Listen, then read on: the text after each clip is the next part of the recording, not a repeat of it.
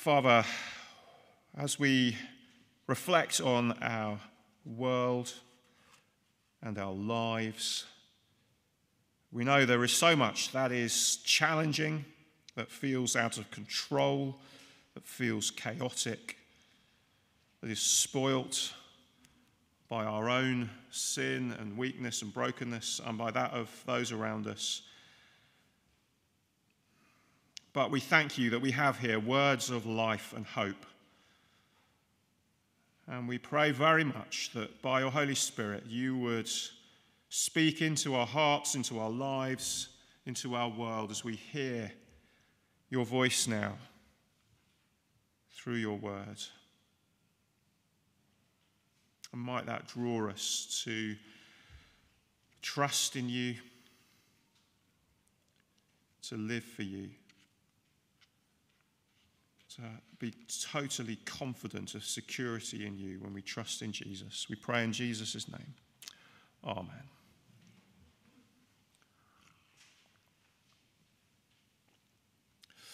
Well, may you live in interesting times. Have you heard of that quote? It is apparently an English translation of a kind of Chinese proverb. Although it might also actually have been made up by a 19th century English speechwriter who wanted something exotic to say, apparently. So we can't be sure. Maybe somebody who's Mandarin speaker will know for sure. But the point is, these words are supposed to be not quite what they appear. May you live in interesting times is reputed to be a curse, not a blessing. That's the point.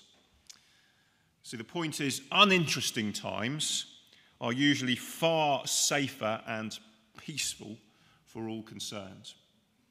Interesting times are times that are best avoided, and in fact to be wished only on your enemies. A few years ago, people said that millennials, those who were under the age of 18 in the year 2000, that generation were the most anxious generation. But now, actually, what they say is that the most anxious generation is the one that has followed that millennial generation, the Generation Z or Generation I, whatever you want to call it, those who are now kind of teenagers up to early 20s. Digital natives. Anxiety fueled, no doubt, by lives lived on social media, in a turbulent world, turbulent governments, climate, international relations, where nothing is fixed, nothing seems certain, everything keeps changing. And in fact, actually all of us of any age and generation are increasingly marked by words that start with disquiet about the world and its future, disillusionment about people and institutions that we thought that we could trust, but we feel have let us down. Discontentment. Life on the big scale or the small scale is not quite what it ought to be, or so it feels. And into that disordered disarray of disquiet, this morning we possibly have the most important and life-changing words that we can ever hear.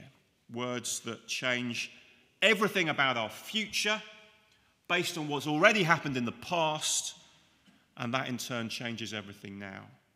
And even in the midst of whatever chaos is gripping our minds and our hearts this Sunday or gripping our world this summer, it's just 4 words, in fact, and they're there in verse 31. God is for us. God is for us.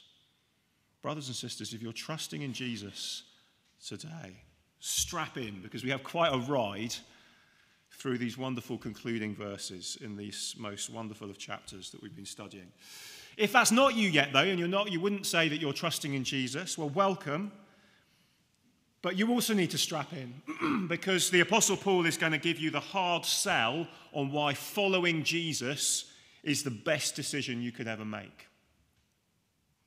What then should we say in response to this, to these things, says Paul in verse 31.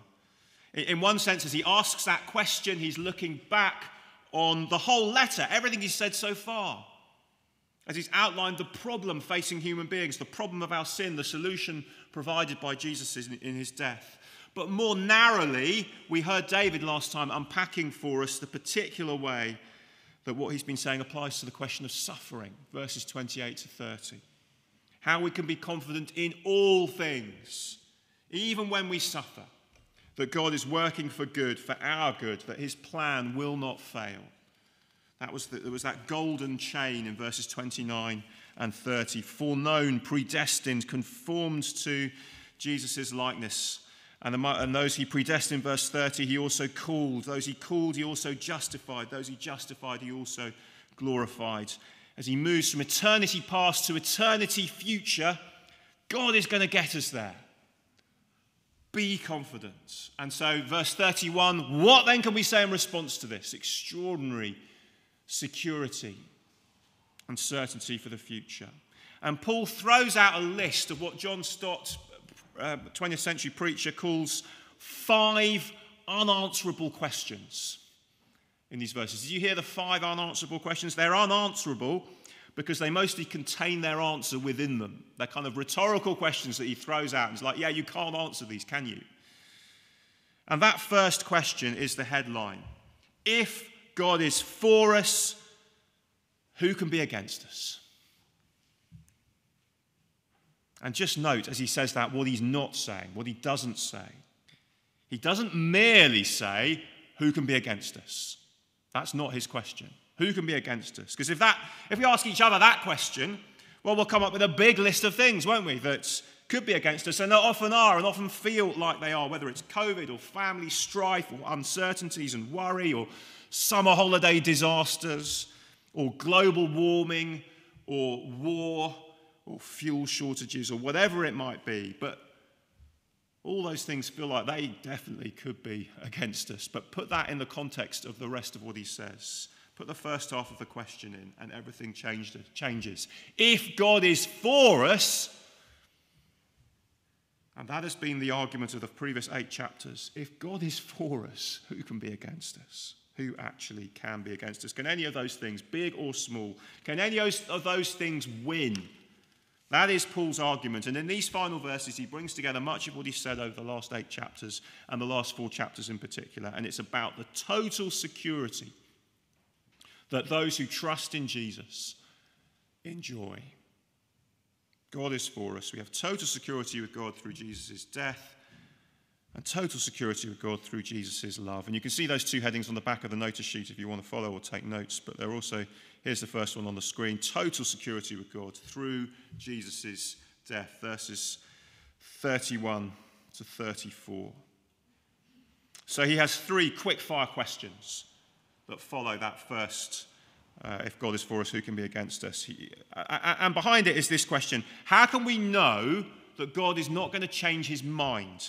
He's not going to drop us. He's not going to dump us when we prove to be less than faithful, less than perfect, when we mess up. He asks that question in 3 different ways, but his answer each time is simple. The reason we know that God is not going to drop us: Jesus died. That's how we know he won't drop us. That's how we know he'll get his plan done. He who did not spare his own son, but gave him up for us all, how will he not also, along with him, graciously give us all things? Now, this is actually one of my favourite Bible verses. I don't know about you. You'll hear me quote it often. The all things that he promises, of course, is not some kind of, North London dream with the house and the job and the lifestyle. It's way better than that. It is specifically the all things that he's been talking about, not least in verses 29 and 30. The golden chain that joins our present to eternity. Glory is coming when Jesus returns. And that changes everything now. But how do we know God's going to get us there? How do we know he's not going to change his mind? How do we know he's not going to go, do you know what? I'm not going to carry on with you. You just aren't good enough. Look at the price that he's paid already, says Paul. That's the answer. He who did not spare his own son, but gave him up for us all. It's like when your favourite band announces an exclusive, intimate, acoustic performance. There's only 100 tickets available. And you're thinking, oh, I so want to see them, but I'm never going to get hold of one of those tickets. It'll be impossible. And even if I could, the tickets are so expensive, I won't be able to afford them. And then, miracle of miracles, a friend gets hold of 2 tickets, pays for them, and sends you one. And when you hold the ticket in your hand and it's paid for, it's no longer wishful thinking, is it? It's unbelievably going to happen. Your friend has paid and made it possible. So do you see, it's a simple thing, but that is the logic of what Paul is saying. If you're worried about whether God will follow through, he's already paid the price. It's already been paid. The tickets have already been bought. They've been given to you. It's yours. And that is the price that secures all the things that he promises. The hard bit has happened. Now just wait, and it will come. You know, God is not going to turn around and say, I can't be bothered with you anymore. Because he gave his son. And if he'd done that and then turned around and said he can't be bothered with you anymore, it would be implying that that price that he paid was a waste. Do you see? But we say, you know, I'm such a sinner. You know, I mess up and God can't be interested in someone like me. And so Paul says twice, who will bring any charge against those who God has chosen? Who is the one who condemns? Jesus has died, and that changes everything. You see, God is the judge. He sent his son to take the judgment you deserve. His son rose from the dead. He's alive. He's at the right hand of God. He's interceding. He's praying for us, can you see? And this is an echo of where chapter 8 began. There is now no condemnation. See, it sounds too good to be true, but Jesus' death in the past, in history, a verifiable, witnessed event, it guarantees it. Blaise Pascal had a great line about convincing people that Christianity is true. And he said, first, make people want to believe it's true, and then show them that it is. And that is what Paul is doing here. Can you see? See, look how secure you are if you're trusting in Jesus. You are loved. You are accepted. Nothing can separate you, as we will see in a moment.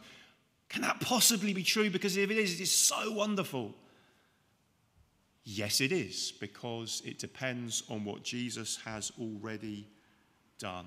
You see, you are totally secure. You can go back and look into, this is an event that happened in history. There are eyewitnesses that saw it. This man died. The Bible writers help us to make sense of what Jesus' death means, but we can know that it's something that happened in history. And so this thing that sounds so attractive and think, yeah, I want this to be true, we can know it is true because of what Jesus has already done. Now, the thing is, of course, at face value, our culture doesn't actually have a problem with believing that God would accept us in this way, actually, when you think about it. Because actually we spend a lot of time telling one another, you know, you're great as you are. You are inherently wonderful. You know, you just be you. You do you. You know, you don't need to change. And if we're not careful, we can hear the Christian message as simply echoing that kind of unchallenging affirmation that you're already wonderful. But remember, there's so much more to this sense of security than simply that kind of message that our culture often gives us. Because the problem with the way that our culture just says, you're wonderful, let's affirm you as you are, it's all fine until we're reminded of reality. Because actually there are times when being who you are and doing what you want is a really terrible idea. Isn't that right? You know, we don't want those who think invading other countries is a great idea to be who they are. We don't want those who traffic desperate refugees for personal gain to be who they are. And if we're honest, there are times when we see what comes out of our own hearts. In the way that we treat others, in the way that we put ourselves first, the instinctive reactions we have to situations that are ugly, and we'd be horrified if people really knew what was going on in our hearts and what we're thinking and feeling. Do we really want to be who we are? But in this letter, you see, Paul has spent significant time saying, on the one hand, yes, that is exactly who you are. But that is why Jesus died. See, and it's at this point that our culture actually has a kind of split personality. Because on the one hand, it wants to say, you're great, you just be you carry on, don't let anybody tell you not to be who you are. But then when someone kind of falls from grace, then forgiveness is impossible. You're cancelled. That's that. See, C.S. Lewis put it like this: everyone says forgiveness is a lovely idea until they actually have something to forgive. And yet that is what God has done in Jesus. Do you see? That is what God has done. Even to sinners like us, so we can be totally open and honest about who we are, and that falls short of God's standards for us. It falls short of our own standards for us. And we don't have to hide that. We can be honest about that and yet know that is why Jesus died. And that means we are totally secure when we put our trust in Jesus. So do you see? Total security through Jesus' death. That's verses 31 to 34. And then from the remainder of the passage, total security with God through Jesus' love. So the final question, verse 35. Who shall separate us from the love of Christ? Now, of course, it seems that there are so many things that in principle could separate us from Christ's love. Well, sin is the major barrier, but we've heard that Jesus has dealt with that. That cannot separate us from God's love, even the way that we consciously rebel against the God who made us and hurt those around us. No, that cannot separate us. We've heard that. But there are other things too that can make us feel like God is far away and distant and unloving and uncaring. And Paul lists a whole bunch of things: trouble, hardship, persecution, famine, nakedness, danger, sword. And if you read Paul's account of his own experience as a Christian in Acts, and there's a bit in the final chapters of 2 Corinthians as well, when he lists these things, he's not speaking theoretically. These are all things you can find in his life, things that happened to him. And then we heard the second reading, Psalm 44, and he quotes that here, verse 36. That's one of the verses from Psalm 44. And as you heard that psalm, did you hear the psalmist kind of crying out and saying, look, this is not fair, this hurts. Why is it like this? For your sake, we face death. For your sake, that's God. For God's sake, we face death all day long. We're considered as sheep to be slaughtered. We thought we were trusting. We thought we were doing the right thing. We thought we were trusting in God. And yet here we are and we're suffering. And so we're struggling to experience God's love. See, Paul is honest about what life is like. The psalmists are honest about what life is like. And maybe we know this too. Maybe we know in our own lives about things that have happened or are happening, and certainly that may happen in the future, that make it feel like God's love is far from us. I can think of 2 pastor friends, both godly Christians, been faithful in their ministry, and they're both battling serious, potentially life-limiting cancer.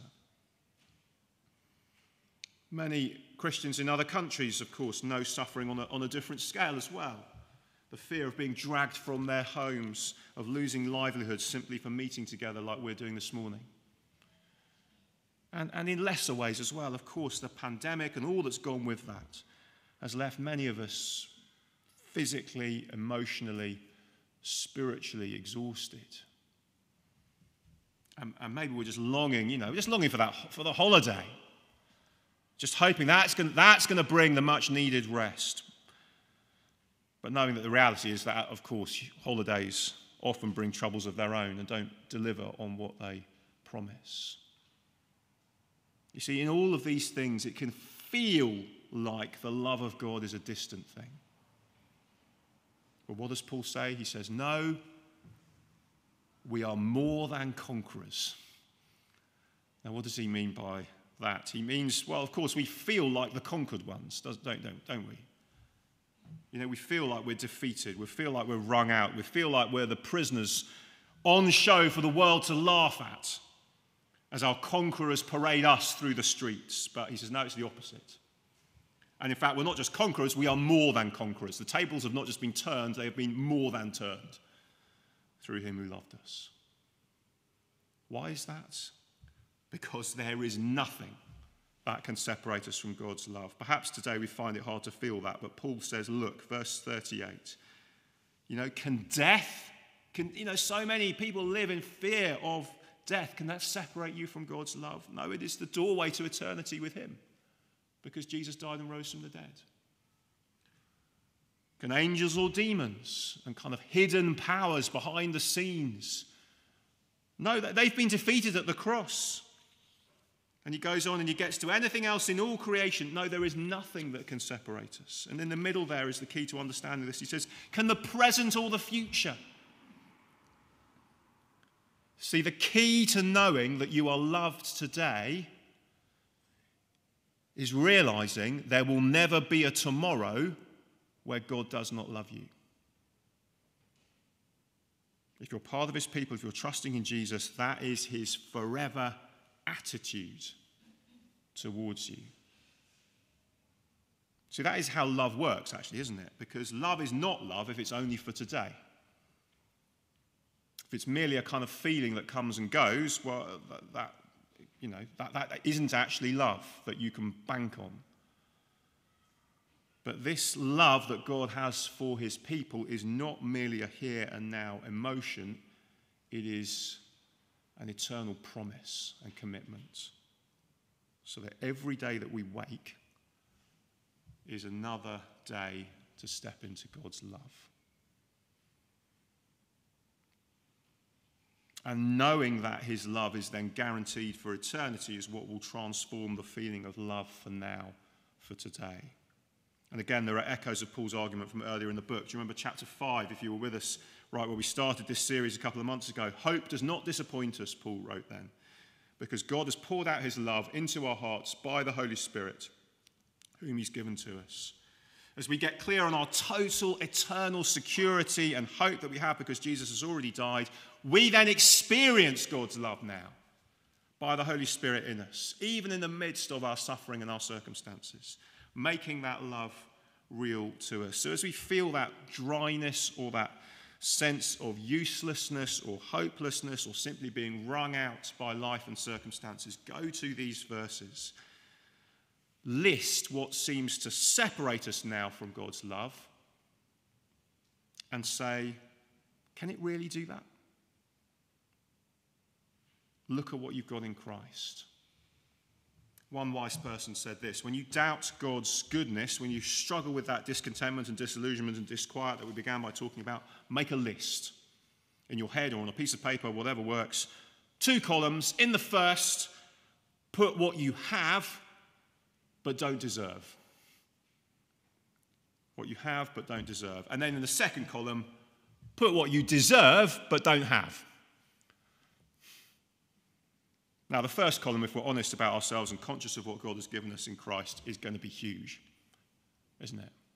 What you have but don't deserve. And then the more I go on in my Christian life, the more I realize, instinctively, I guess, there are lots of things which I would love to have, one way or another, and sort of want to put in that second column, but can I really say I deserve them? I don't think I can. But can I list what I don't deserve but do already have in Christ? Well, absolutely I can. The preacher Mark Dever put it slightly provocatively like this. He said, anything less than hell is dance time for Christians. See, that's what we deserve. But we're not just sort of set free from the conquered category, from getting what we deserve in the prison of our own sin and our own making. We're not just returned to zero, as it were,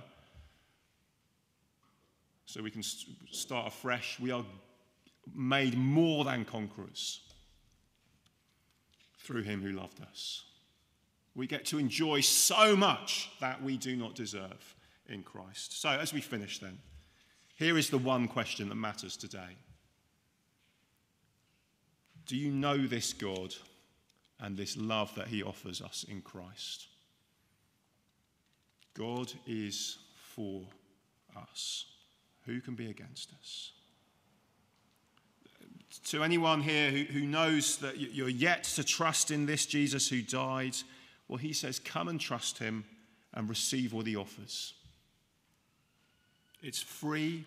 The life that he gives is the best life, the life we were created to live with him as the boss, enjoying him for eternity, so that even when we suffer, and we will in this life, we can know his love in the midst of that, getting us through that to glory with him. That is what is on offer. That can be yours even today when you trust in Jesus. But if we do know this love, then Paul's aim in this letter, remember, is two things.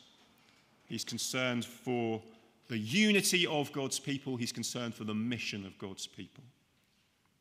When we grasp who we are and what we have in Christ, we are united with brothers and sisters in a way that demands we put aside our petty differences and frustrations and says, love one another in the way Christ has loved us.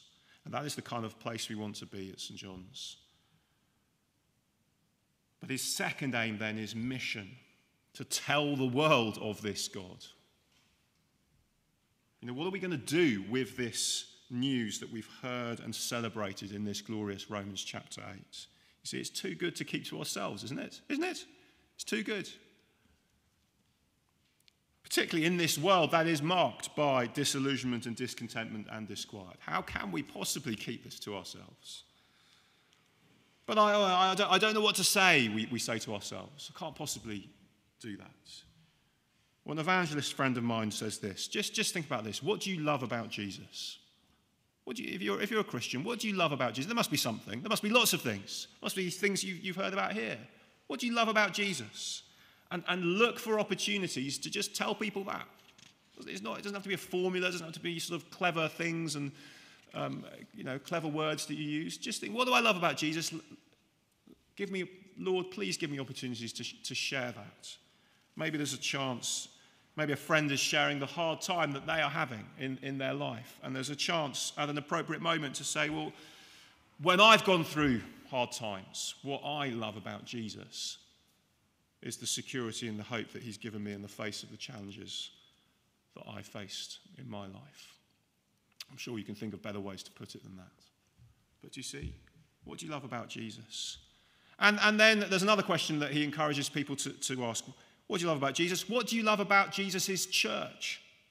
You know, the community of those for whom Jesus died.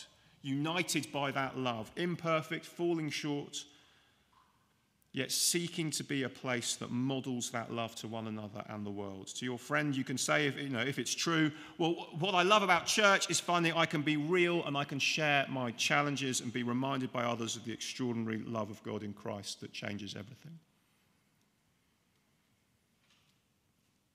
So in these interesting times, as we look to maybe an uncertain future, we do that knowing that if we're trusting Jesus, we're more than conquerors.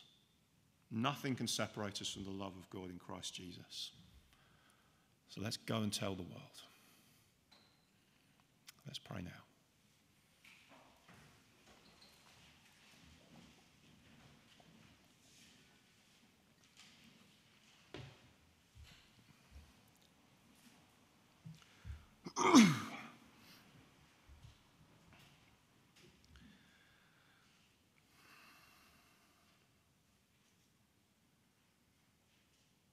In all these things, we are more than conquerors through him who loved us. For I am convinced that neither death nor life, neither angels nor demons, neither the present nor the future, nor any powers, neither height nor depth, nor anything else in all creation will be able to separate us from the love of God that is in Christ Jesus our Lord.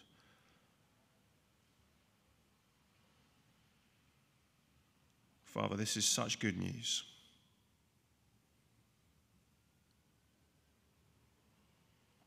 Help us to see that it is true because Jesus died and he rose from the dead, and we can be confident of that today. And help us to believe and then to share that with the world around us that so desperately needs to hear this. We pray in Jesus' name. Amen.